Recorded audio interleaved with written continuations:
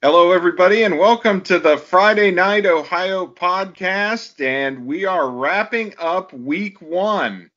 It feels a little funny to be talking about football already, and it came fast, but here we are. I'm with Mike Popovich and Chris Easterling from the Massillon Independent. How are you guys doing tonight? Doing very well this fine early morning. Doing great.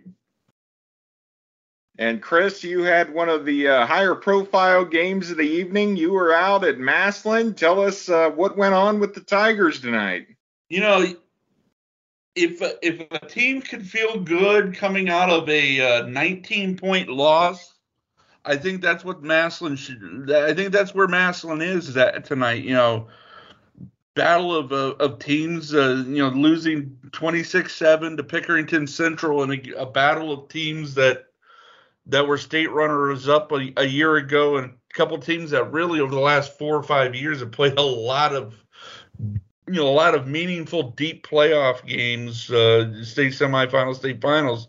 It's a 9-7 game with like 10 seconds left in the third quarter in favor of Pick Central, and little busted coverage, and gives Pick Central a touchdown there on the last play of the third quarter that kind of makes it a 2-score game.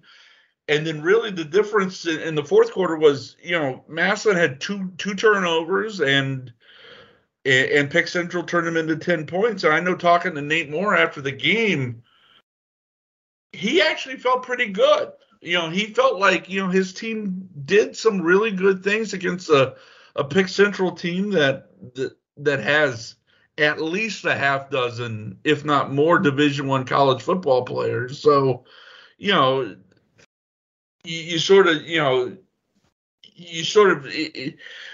how damaging a loss this is for them, really, I guess, is sort of the old, what do you learn from the loss? And, they, with Glen Oak next week, and I'm sure we'll get to Glen Oak here very shortly, they're one of the highlights of the night, but excuse me, but I think for a young Massillon team that only had 4 returning starters, and one of those young men wasn't playing tonight, recovering from an injury, you sort of take it and build off of it. So,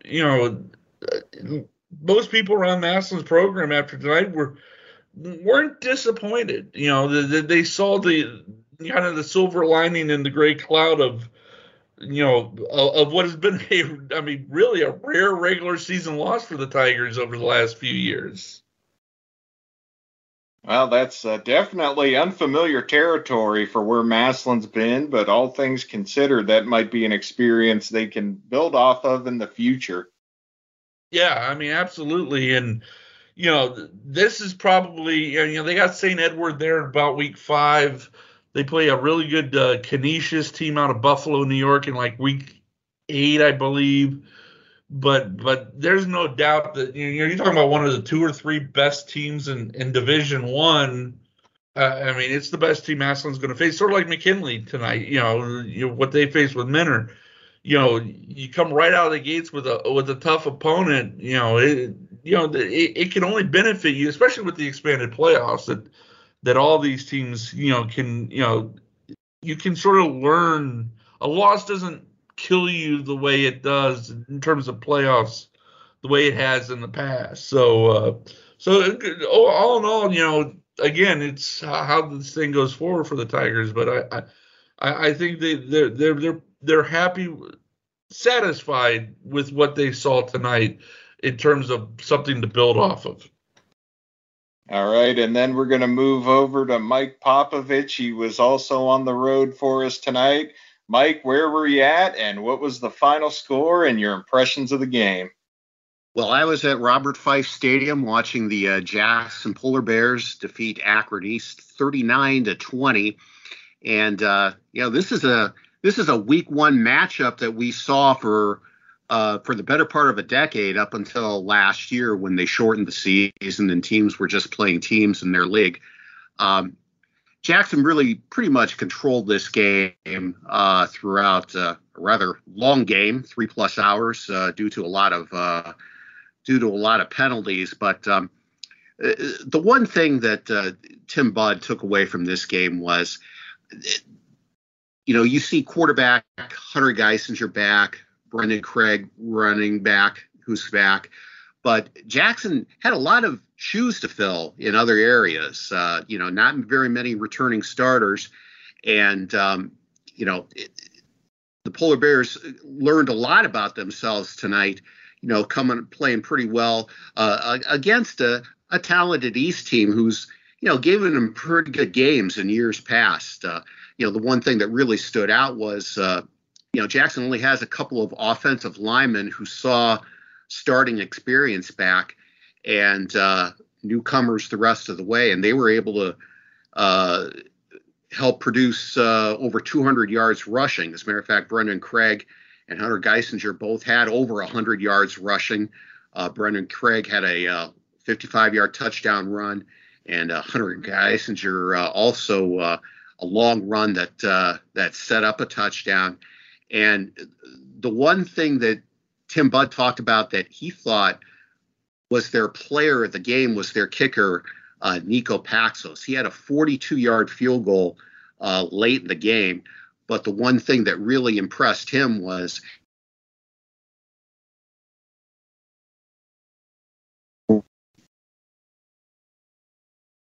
he said, when you force a team to drive 80 yards against you, that says a lot right there. So it was a good opening win for the Polar Bears. And I was over at Louisville tonight, guys. I saw the Leopards take on Barberton, and Barberton won this game 26-7. I tell you what, I was really impressed with the Magics. That offensive and defensive line is really strong.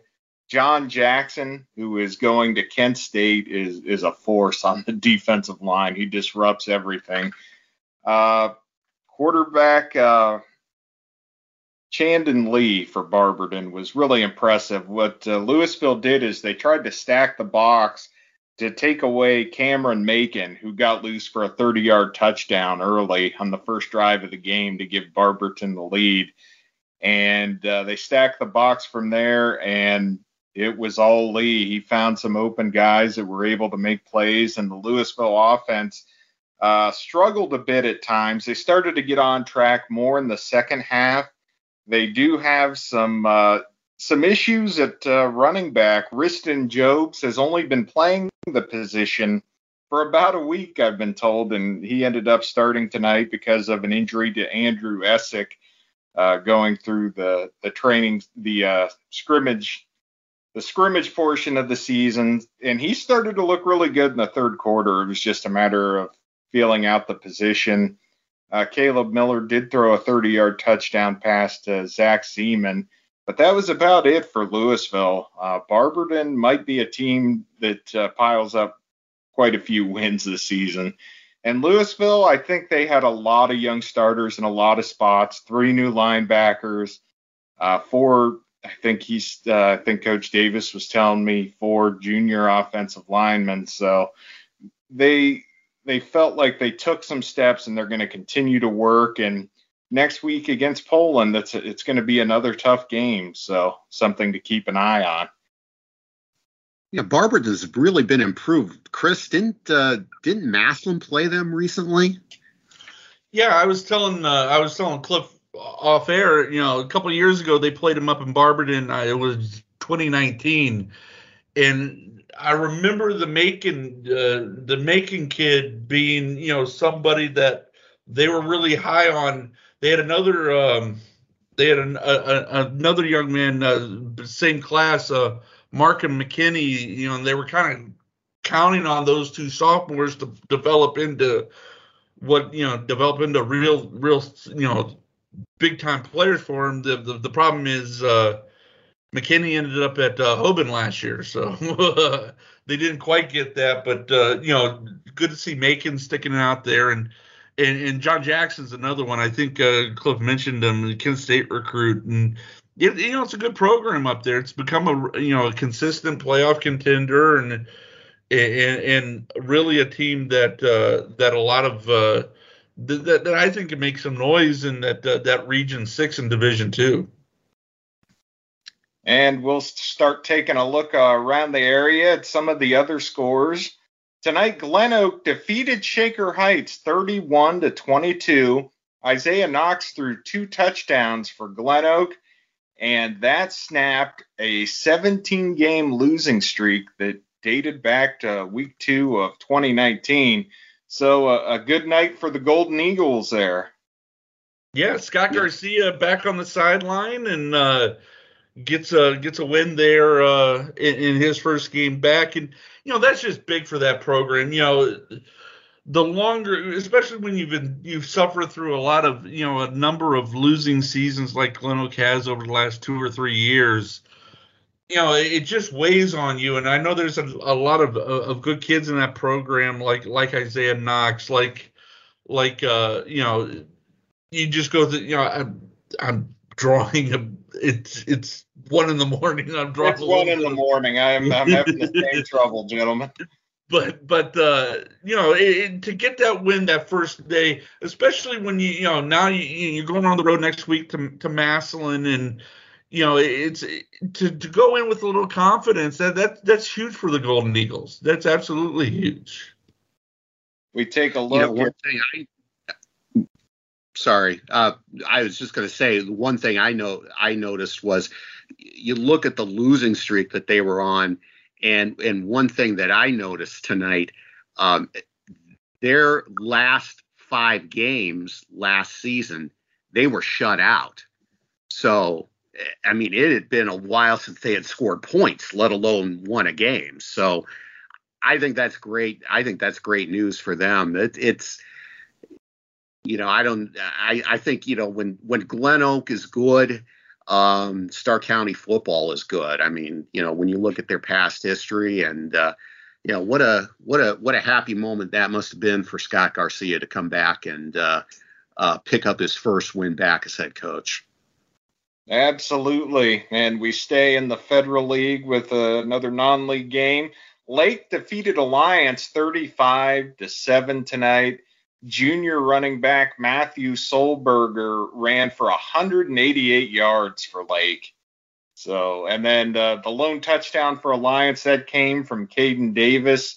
He caught 4 passes for 84 yards and a touchdown, and he also rushed for 46 yards. Lake, I had heard good things from them from Arlington that scrimmaged. I think the Blue Streaks might be pretty good this season. Yeah, definitely. Lake run the ball, and Matthew Sollenberger, the latest in the line of really good Lake running backs, hopefully for them. And we'll head over to Chris here, who I think had a quick thought on that game. Nope, Mike. I think Mike you both kind of stole my. I don't want to say stole my thunder, but I think you said, this Lake team. I think we think about some of the things they lost, but they had a lot of good, I know putting together some of those top 10 lists that we put together for over the preseason. There were a number of kids from Lake on those listed there, and I think they're sort of flying under the radar a little bit because we think of, obviously we've been drawn to what Perry has done or Hoover or even Jackson and obviously McKinley, but I'll be curious to see what this Blue Streak team is by about middle of the season, and where it could really challenge in the Federal League. And staying in the Federal League, this was a score we alluded to early. Menor 49, McKinley 7. The Bulldogs had a really tough offseason, a lot of upheaval. And then you run into the Menor Cardinals in week 1. Just not a very fortuitous turn of events for McKinley. No, I mean, it's like we said before, much like Massillon with Pick Central, McKinley opening it up with Menor, this was always a possibility just because of the high level that Menor has played at. Really, I mean, I'm trying to think the last time you can really think of a down year for Menor. So, this was always a possibility, especially after, kind of the shuffling and stuff that McKinley has gone through. But, I think the big thing is, again, like with Massillon, if McKinley can kind of take from this take out of this the positives, understand that it's only week one. It's only it might have seemed like 5 losses in one, but it was only one. So come back next week and just try to stack some good games together. I know they have another tough one coming up here shortly. I think Austintown Fitch is on their schedule. I think Huber Heights Wayne's on their schedule, if I can remember correctly. Someone correct me if I'm wrong. Those are obviously really good opponents, so they're going to have to put this game behind them pretty quick. And speaking of tough season opening losses, the Hoover Vikings fell to Cleveland Heights 48-28 tonight.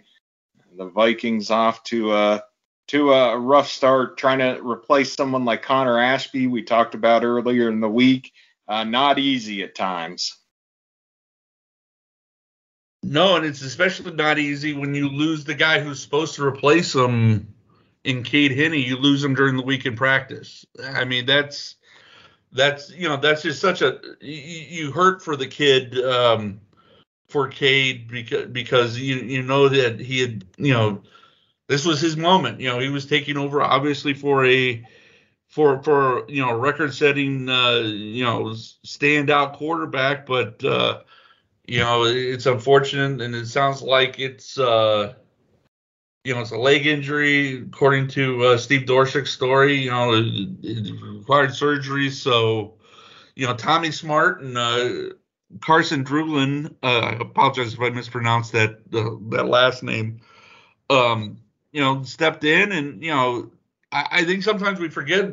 Cleveland Heights has been a really good football team for a number of years up in the Cleveland area, but it's up there in the Cleveland area, and it kind of gets lost in the Minners and the big parochials like Ed's and Iggy. So, it wasn't an easy way to open the season, but again, like a lot of these teams, it's week one. You can't, and for Hoover especially, that's like seeing a Sandy Koufax curveball thrown at you. There when you lose your starting quarterback in the middle of the week leading into the opener. So obviously thoughts to Cade and his recovery, but I'm sure next week again get a little better and go on from there. I will say it does not look like offense was the problem tonight for the Vikings. They put up 367 yards. Carson Derlin, 10 of 15, 140 yards, 3 touchdowns, and no interceptions. That's not too bad for, as you said, having to come in late in the process and start this game. Yeah, I mean, I know a lot of the points I think Heights sort of jumped out on them quickly, and a lot of the points might have come later. Still, I mean, it's easy to fold the tent when you're down multiple touchdowns in the second half of the opener, because there's so much emotion that goes into that opener. But again, credit to the Vikings for at least going down swinging. Yeah, they were down 27-0 in that one, so they did find a way to put up some points and get some momentum going. So hopefully that's something that continues for Hoover in the weeks to come. And then finishing off the Federal League, Green picked up a 48-6 win over Ellett. Trey Martin caught 2 touchdowns and returned a punt for a touchdown. So a big night for him. Well, I've seen Trey Martin play basketball, and boy, he sounds like he's a really good athlete, judging by that news. And we will move on to the Eastern Buckeye Conference tonight. Canton South opens the season with a 49-0 win over Akron North. Tam Church had 3 rushing touchdowns. Jack Poochie Snyder, the quarterback for Canton South, he threw a touchdown and ran for another. That's a great way to start the Dennison era over at Canton South. You hear a lot about this. I think there's a lot of people that kind of look with great interest at this South team. And I know under Greg Reed, they had gotten off to some good starts, and it seemed like they were really building up something over the latter portion of Greg's tenure there. And you bring in a heck of a football coach in Matt Dennison, who obviously had great success at New Philly, great bloodlines when you think of his dad and his brother and the successes they've had. And I'm going to be curious to see what the Wildcats do over the course of this season, and what again with what Dennison can do, kind of building off of Greg Reed's the foundation Greg Reed has sort of established there, and looking at some guys like Tam Church, who came in from McKinley, and obviously Poochie Snyder was a young man last year who turned some heads and as a freshman, and they're going to be a team. I'm not sure the teams in the EBC. I have a feeling this could be a year where they finally kind of close things out and finish it off. But we'll preface everything with it's early. It's early and it's really late at night here. Yep. We also stay in the EBC. Marlington defeated Coventry 20-12. The big news in that one, Connor Evanich, 12 of 23, 207 yards passing and 2 touchdowns. Mike, we know how much he was through last season during football and then basketball season. Well, I just really feel happy for him that we talked about earlier in the week of how much he had to overcome with broken leg, ACL, meniscus, and it was just his basketball season and his baseball season was lost after the end of his football season was lost, and I'm just really happy for him that he's been able to come back and he had a successful return tonight. And just to wrap up the Eastern Buckeye Conference, we had United Local defeating Minerva 41-7. There might be some early growing pains for Minerva. They had been a run-oriented offense the past few years. They were switching to a pass-oriented offense mainly because either through graduation or just leaving the roster, they had no running backs back from last year. Braden Costia was a quarterback they really liked, and they were trying to gear things toward him. So that's a team that should improve as the season goes on. United Local, also a pretty tough draw off the start. They're known to run a completely different offense in their scrimmages than what they show you in the game. So sometimes the film can be a little misleading there, is what I'm told. And we also had West Branch, another one of those tough EBC teams. They defeated East Liverpool 47-6. Stephen Mara, 3 rushing touchdowns. He caught another for West Branch. The Warriors roll in that one. So that pretty much wraps up the EBC, gentlemen. That should be a fun conference to keep an eye on this year. And we're going to move on and take a look at some other area schools. We had Dalton defeating East Canton 41-0. And we had the Malvern Hornets defeating East Palestine 55-0. So the Malvern Hornets get off to a pretty quick start, Mike. Yeah, and it was 55-0 at halftime from what I saw. So Malvern did all of its damage in the first half. Balanced attack from them, from guys like running backs like Xavier Watson, Bryson White, KJ Thomas, and their quarterback, Tristan Phillips, his first year starting at quarterback for Malvern. He ran for a touchdown, and he threw a touchdown pass to Noah Ball. So Malvern, coming off of winning the IVC North last year, off to a fast start. And then taking a look at some other scores around the area, the Northwest football team got off to a little bit of a tough start tonight, Chris. Yeah, lost 21-7. Apologize, 21-7 to Norton. Norton jumps out to a 14-0 lead. The only score for Northwest is Braden Mick, who appears to be the choice, the winner of the 3-man quarterback competition they've had this preseason.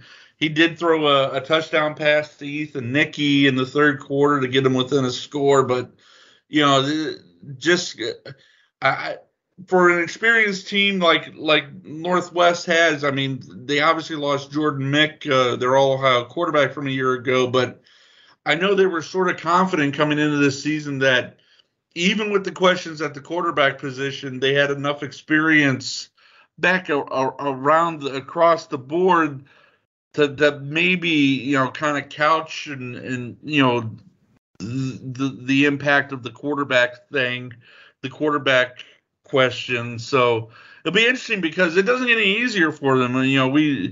Their next 2 games are at Marlington next week, and then they play host to Canton South to round out the non-league, and then in week 4 they go down to Fairless, who had a huge win on Thursday night against Sandy Valley. So for Northwest, I mean, you don't have time to kind of lick your wounds. You got to jump right back into it with 3 straight really, really difficult games, 2 of which are going to be on the road. And then we stay in the Pac-7. Smithville defeated Tuslaw tonight, 20-13. And then looking at some other independent scores, Struthers defeated St. Thomas Aquinas, 46-12. Do we have any thoughts on those games? I mean, Tuslaw, I think, Smithville and Tuslaw were 2 sort of similar teams in that I think both had some questions coming into the season and looking to, again, week 1. So, the biggest thing is for Tuslaw, you now have to go play Dalton. And you mentioned what Dalton did to East Canton earlier. Dalton may be the class of the Wayne County League, them or Norwayne, who plays Central next week, as an aside. So, it's, some big week 2 matchups, Wayne County, Stark County there that could have, could dictate how some seasons continue to play out. That does it for the Friday games. I feel like we should mention the Thursday openers because, as you said, there was a lot of drama in those. We had 2 overtime games. Central Catholic defeated Perry 28-26, and then you mentioned it, Chris. Fairless defeated Sandy Valley 29-28. So it was an exciting night last night to kick things off. Well, I was at the Fairless Sandy Valley game, and I'll tell you, that was one of the better week 1 games I've seen in a long time. And I think it was between 2 teams who I think are going to have really good seasons. And Fairless, they were down 14-0, 21-7, and they're able to come all the way back. And, we had talked earlier in the week about, Sandy Valley, Nick Petro coming in his first season at quarterback. Well, Fairless has a sophomore, Carson Colucci, who really, he played like an experienced quarterback, in the way he managed the game, and he led Fairless to the comeback win. And, you talk about a roll of the dice, although I wasn't really surprised that they went for the win. Fairless did after Sandy Valley scored in overtime. Fairless was able to score, and Hunter Campbell ran the 2-point conversion in for the win. And it was the first time I ever saw a team celebrate to Johnny Cash's Ring of Fire. I guess that's a tradition down there when they win games. It was a really fun scene to see. But I think these are 2 teams that are going to really have good seasons. I think Nick Petro did a good job of managing Sandy Valley's offenses as well, and Ben Petro had a big rushing game for them. He rushed for over 100 yards, and if these two teams were in the same division, I wouldn't be surprised to see them play in the postseason. But Fairless is Division 4 and Sandy Valley is Division 5. And, I wouldn't be surprised to see both teams play after Week 10. That's been a really nice season opener. I mean, obviously last year notwithstanding, but it always seems to be an entertaining game. Two former Federal League players in Brian Gamble at Sandy Valley and AJ Sarball at Fairless, leading the teams. That it seems like the communities really enjoy that game, and the teams really do, and it's really really a nice way to kick the season off for at a smaller school level. Yeah, I think they really have both coaches. They really have a lot of respect for each other and their programs, and as long as they're both where they're at, I could see them. I could see these two teams playing in Week 1 for quite a while here. And that is going to do it, guys, for the Week 1 wrap-up show. We got through it. It is late at night. You'll have to I'll apologize for any stumbles I made, but I'm very, very tired. I'm not used to this kind of expenditure of energy here in the middle of August, Mike. Well, before we go, let's mention the other Thursday night game last night, the Battle of 13th Street. I mean, one overtime game in Brewster and another overtime game at Central Catholic, and what a win that must have been for Jeff Lindesmith and the Crusaders. Another traditional season opener for them. I don't think they had beaten Perry for about 5 years, and it sounded like quarterback Jack Talkington really played well for Central. I was really impressed with him last year. I saw him during the playoffs, and the Crusaders always play a tough schedule, but that could be a really, really dangerous team this season. And they could probably make another run deep into the playoffs. They obviously have that tradition there, and Coach Lindesmith, always one of the classier coaches you're going to run into in the area. So it's always nice to see the Crusaders have a little bit of success there. Also, we should point out the first game since 2012 not coached by Keith Wakefield at Perry. Zach Slate's making his debut that night. Yeah, that's definitely a storyline to keep your eye on the rest of the way for Perry as well. So it's something I'm sure we'll cover over on CantonRep.com here in the upcoming week. All right, gentlemen, do you have anything else you'd like to throw in? It's really late. It is 1:37 on the clock on my laptop. I think that is my cue to wrap this up.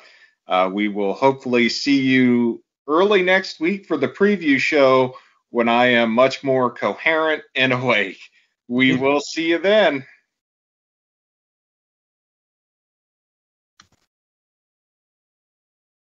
All right, thanks, guys. I think that's going to do it.